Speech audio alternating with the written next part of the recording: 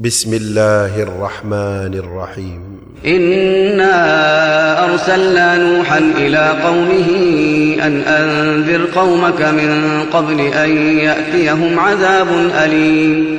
قال يا قوم إني لكم نذير مبين أن اعبدوا الله واتقوه وأطيعون يغفر لكم من ذنوبكم ويؤخركم إلى أجل مسمى إن أجل الله إذا جاء لا يؤخر لو كنتم تعلمون. قال رب إني دعوت قومي ليلا ونهارا فلم يزدهم دعائي إلا فرارا وإني كلما دعوتهم لتغفر لهم جعلوا أصابعهم في آذانهم واستغشوا ثيابهم وأصروا واستكبروا استكبارا ثم إني دعوتهم جهارا ثم إني أعلنت لهم وأسررت لهم إسرارا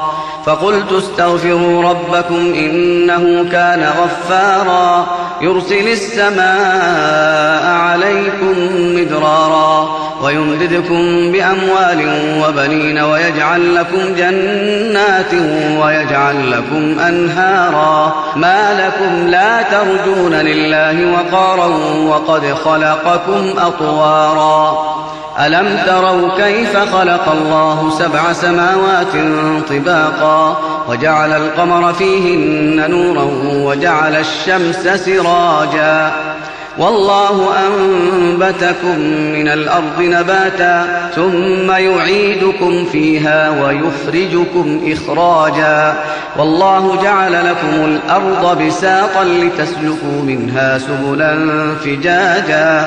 قال نوح رب إنهم عصوني واتبعوا من لم يزده ماله وولده إلا خسارا ومكروا مكرا كبارا وقالوا لا تذرن آلهتكم ولا تذرن ودا ولا سواعا ولا يغوث ويعوق ونسرا وقد أضلوا كثيرا ولا تزد الظالمين إلا ضلالا مما خطيئاتهم أغرقوا فأدخلوا نارا فلم يجدوا لهم من دون الله أنصارا.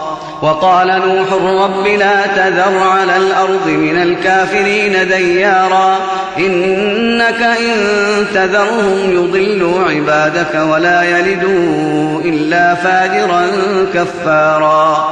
رب اغفر لي ولوالدي ولمن دخل بيتي مؤمنا وللمؤمنين والمؤمنات ولا تزد الظالمين إلا تبارا.